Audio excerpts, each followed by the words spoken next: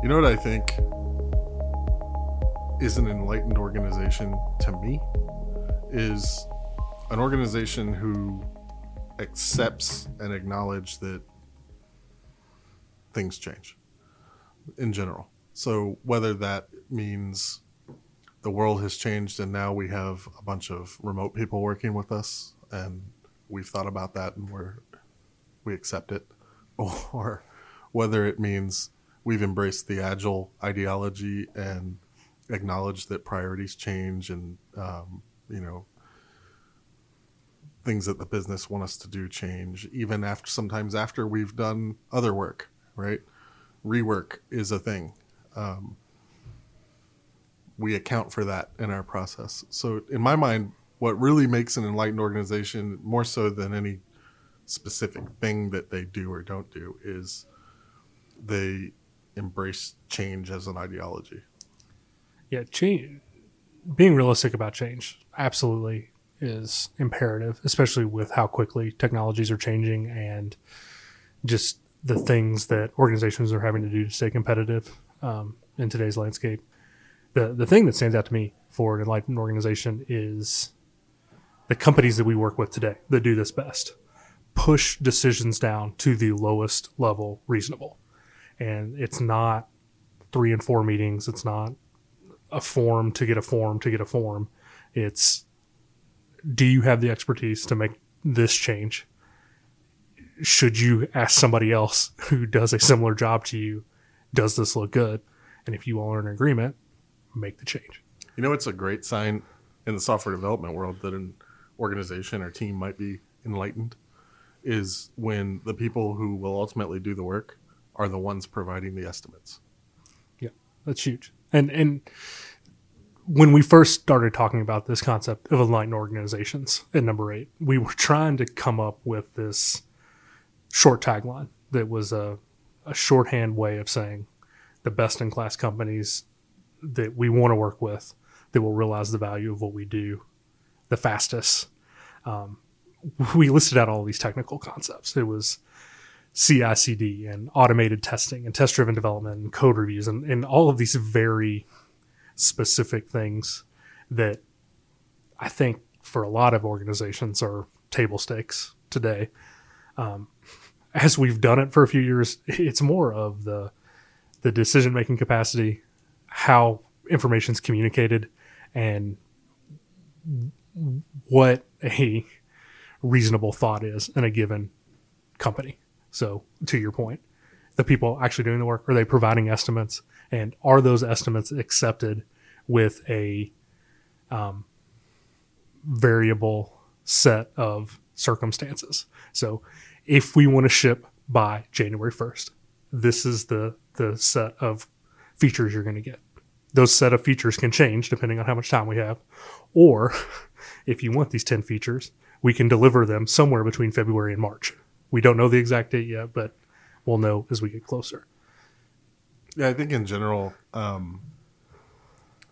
just being reality-based in your business decisions goes a long way. And, you know, it's great for teams that choose to work that way because it's like getting a free competitive advantage.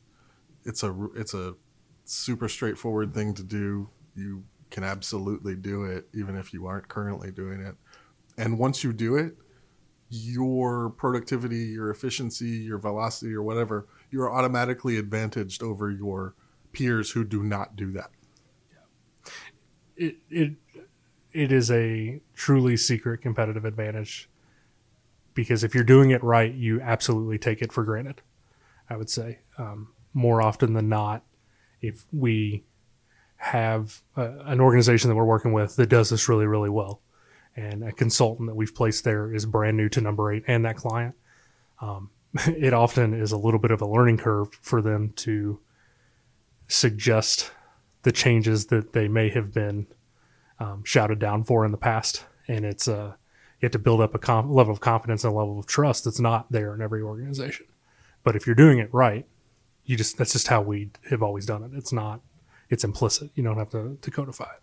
And you not only get more work done and, make your stakeholders more satisfied on average and so on, you also kind of magically become a team that people want to work on because they're not up against unreasonable demands all the time, and they feel trusted and supported by the people they work with. It's just, there's a whole bunch of benefits that you get out of it that are tangentially related to the actual change. Yeah, I always think you have to develop a level of confidence in that team, but it's more trust than confidence. And I think anybody that's done this for long enough knows what reality needs to be. It's, do you trust everyone else around me to share that same reality at the end of the day? My favorite way of getting more work done with a given group of people is not everybody doing more work. It's figuring out what things are slowing us down and removing them, because many of them are going to be not unnecessary. And if you just all kind of agree to form the habit of not having this be a thing anymore, it won't be a thing anymore. And now that's one less drag on your team's velocity. Yeah, and I think teams that do this really well all have a similar personality and how they approach their work. So the best-in-class teams, on average, everybody that comes to the table in a sprint planning has a desire to be their own problem solver. So they're not intimidated by a story that comes their way, because they are going to work on it long enough to feel confident that they need somebody else's help. And part of that confidence, I think, is the willingness to be honest about things that you're not confident about. So if if a story or a task lands in your lap and you don't know how to do it, and you don't know how, say that. And that's a thing that can only start happening in environments where people are comfortable.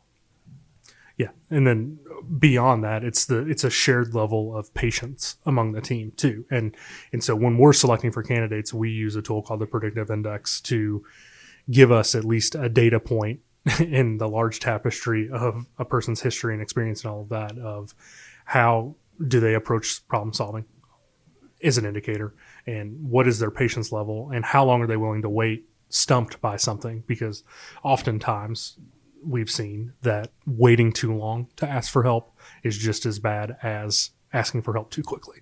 So it's always this balance, and I think teams on average kind of settle into the same mean across themselves of, this is when we need to force a conversation to happen.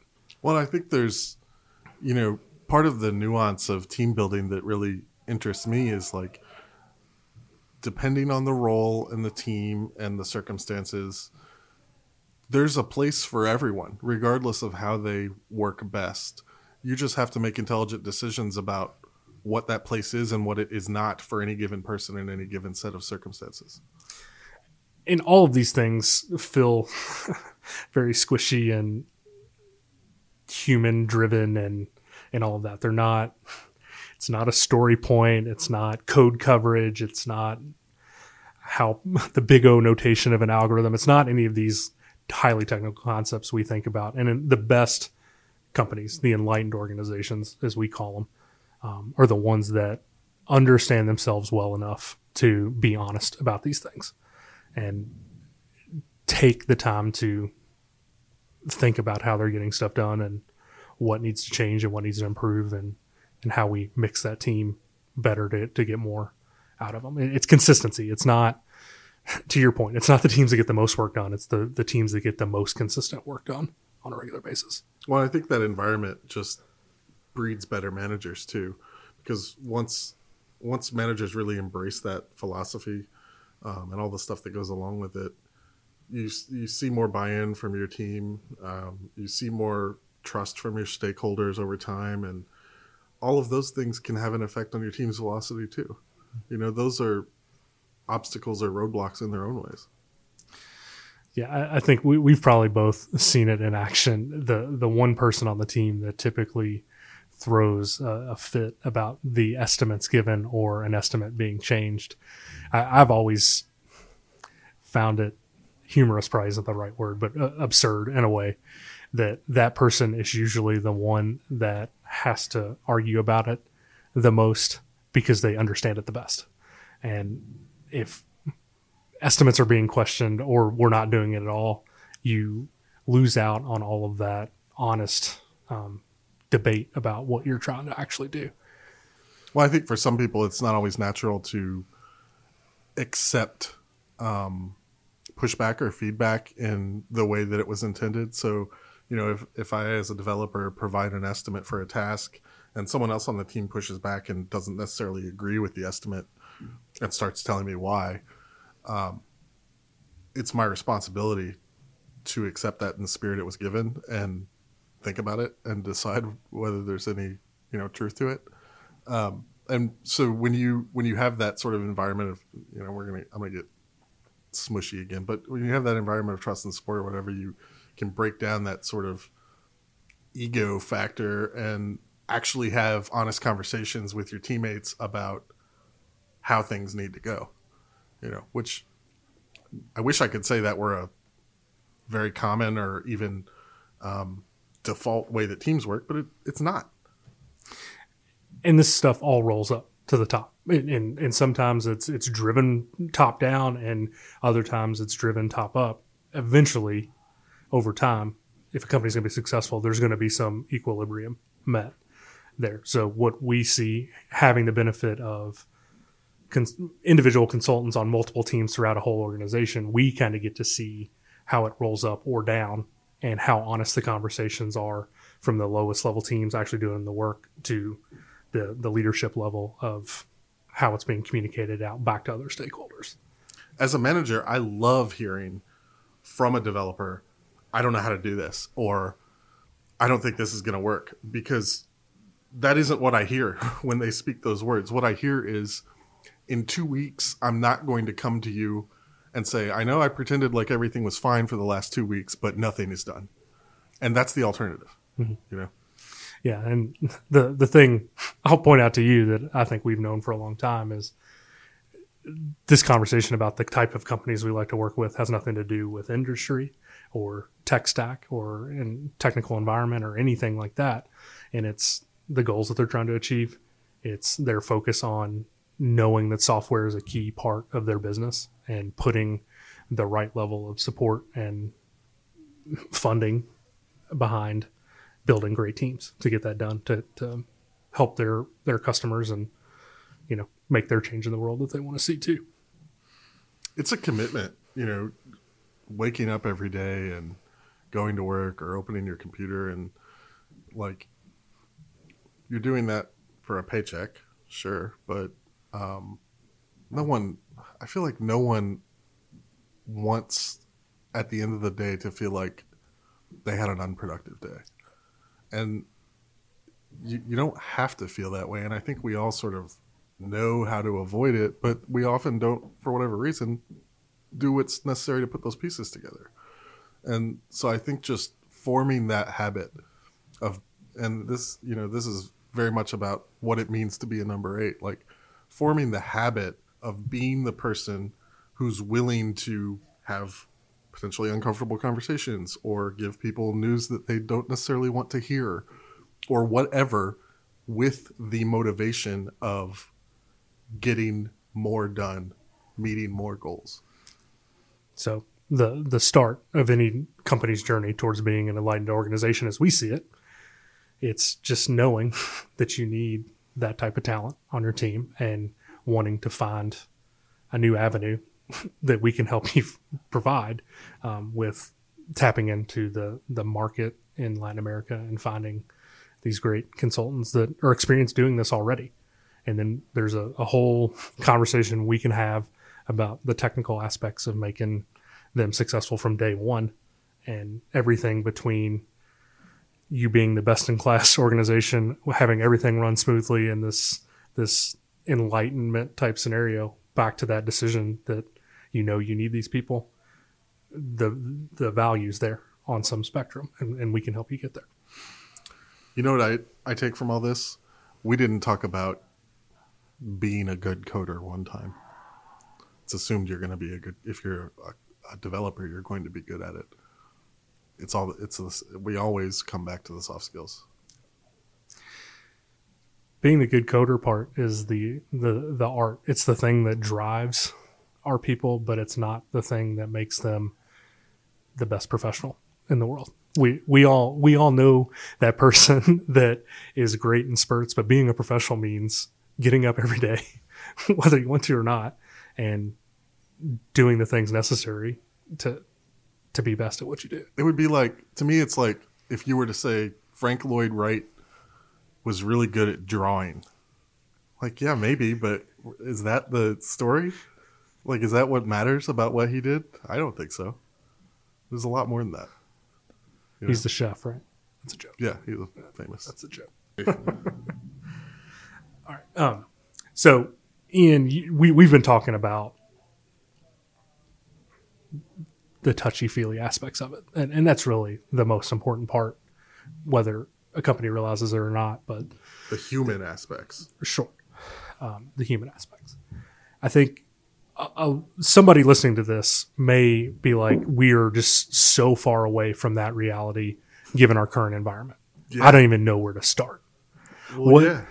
You know, we were joking before we started that this is something we used to get all of the time, and I don't feel like we get it anymore. And we don't know if it's that we're talking to different companies or if it's just something that most teams have adopted and it's just ubiquitous now. But like, if I'm sitting in my office listening to this and I want to use you guys, I know I have a problem finding the right talent here in the States. Where do I even begin? What are the things I should be thinking about for my team today that could be helping this be successful in the future? The first question I would ask, what will require a new developer on your team to interface with another team member in order to accomplish the task they've been assigned? So, as an example, if I'm a developer, I write some code for a new feature. I test it locally. It feels good. What do I need to do to get it on to an actual test environment? Is that an email I have to send to a system administrator or a DevOps person and then wait for them to get to it? Because if so, you just lost a day, right? You just lost effectively, you've lost a day unless that person has other stuff that they can start working on in the meantime. And even if they don't, the back and forth, you just lost half a day regardless. So I would ask managers to think critically, like people who are managing a team that's developing software. What are the touch points that might require one of your team members to wait on another person in order to continue moving down the path? And I think you'll be surprised to discover that there are many of those. And maybe some of them don't become pain points for you because the people already on your team have really solid established patterns of communication and they just kind of do that stuff in the background relatively quickly. But the very first time you add someone new, it will break down. And it'll predictably break down, right? So if you think ahead of time about those things, and some of the examples that we've run into, especially in the past, not as much anymore, are like continuous integration, continuous deployment. You can automate a thing that somebody used to have to wait on a human for. Automated testing, like I forgot a semicolon at the end of a line of code. Is it going to break in 2 weeks when we release, or is it going to break right now when I click deploy and the automated tests run? I mean, hopefully right now, right? That would be better. So, it's the whole entrepreneurial, like fail fast, fail often thing. Think about the ways in which you can get your team, your systems, your processes to fail fast and fail often. Yeah, and I think the fail fast, fail often mentality, regardless of whether you work with number 8 or not, I think we would both advise to try to adopt some agile practice as soon as you can, because we take that for granted because that is a huge selection criteria for us when working with a company. But if you're not trying to deliver working code on a regular interval, that's not 6 months at a time, it's hopefully 6 weeks at a time, a month at a time. That's a huge part of it. And then really thinking through how work comes into your team. I think we've all too often seen, whether using Jira or whatever project management tool, that card come in with 2 lines on it to fix this thing that was broken last sprint. And as a new person, I just can't do anything with that. So any work you can do ahead of time to clearly articulate what you're wanting out of it and some type of criteria to say, I know it's done when this happens, is a great place to start. I think if you're worried that your team's not even doing that, that's a great place to start. Well, like the word agile has become this business buzzword, and in that process, it has been diluted or entirely lost its meaning, and to where people hear it and it doesn't mean anything anymore. It's just a word that people use. But it's a real thing. And if you embrace it and you genuinely, every member of your team makes a commitment to working that way, it will solve a lot of these problems. The reason that it became a buzzword in the first place is because it works and people proved that to themselves, even skeptics. I didn't love Agile when I was a member of an organization who was spending 8 months trying painfully to convert to being an Agile organization. I very much liked it in month 9 when it started working for me and started making my life easier. And everybody can have the same experience. And if you don't know how, or you've tried and failed or whatever, that's one of the, I think, values that we can provide, is that we can have a conversation with you about how you work now, and maybe, sometimes a fresh set of experienced eyes is all you need to like identify problems that you didn't realize were problems.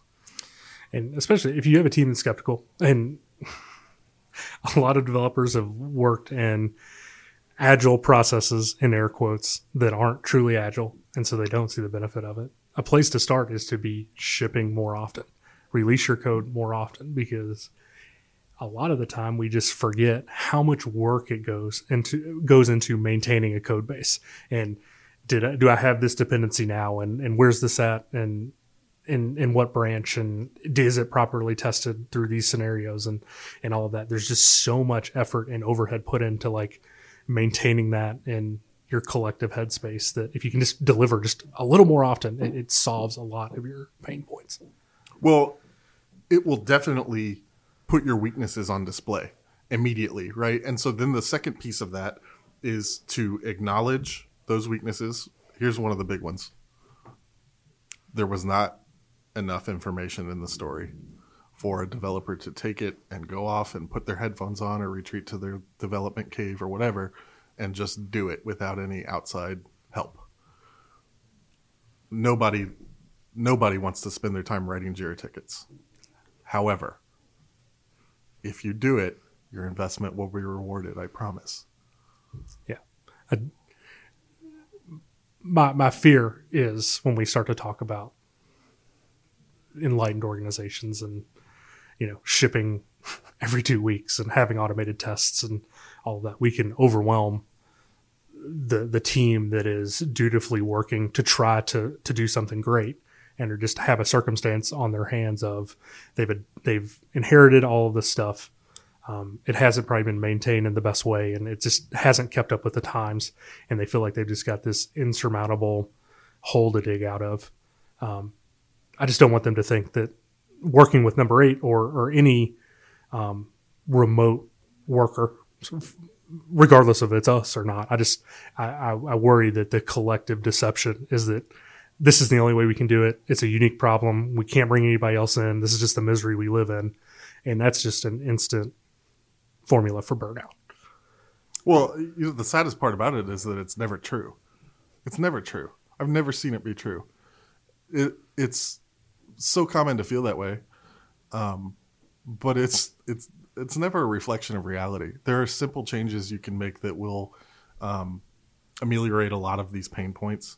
People just don't know what they are, don't know how to do it, can't get buy-in from every person involved, whatever. And a lot of times what bringing some fresh blood into your team, hiring somebody that has no context will do is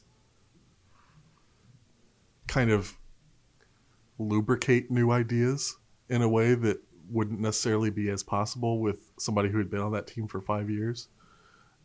New person, new ideas are sometimes a little easier to swallow. And I think that's one of the, sort of tangible but unknowable benefits that we've seen clients get when bringing number 8s on board too. Yeah. I agree. So, Ian, thanks for talking with me about this today. Clearly, we can talk about this for hours because I think we live and breathe this stuff so much. So, if anybody's listening and wants to talk more about it or has any questions, whether you think number 8 is the right answer for you today, tomorrow, at some point in the future, Ian and I love talking about this stuff, and we're happy to chat with you. We are big nerds, and sometimes it's software development nerds, sometimes it's business nerds, whatever it might be, we are. But if you have any questions, Ian's email is ian@number8. I'm oliver@number8.com. And if you have any questions for us, email us directly or check us out on the website at number8.com.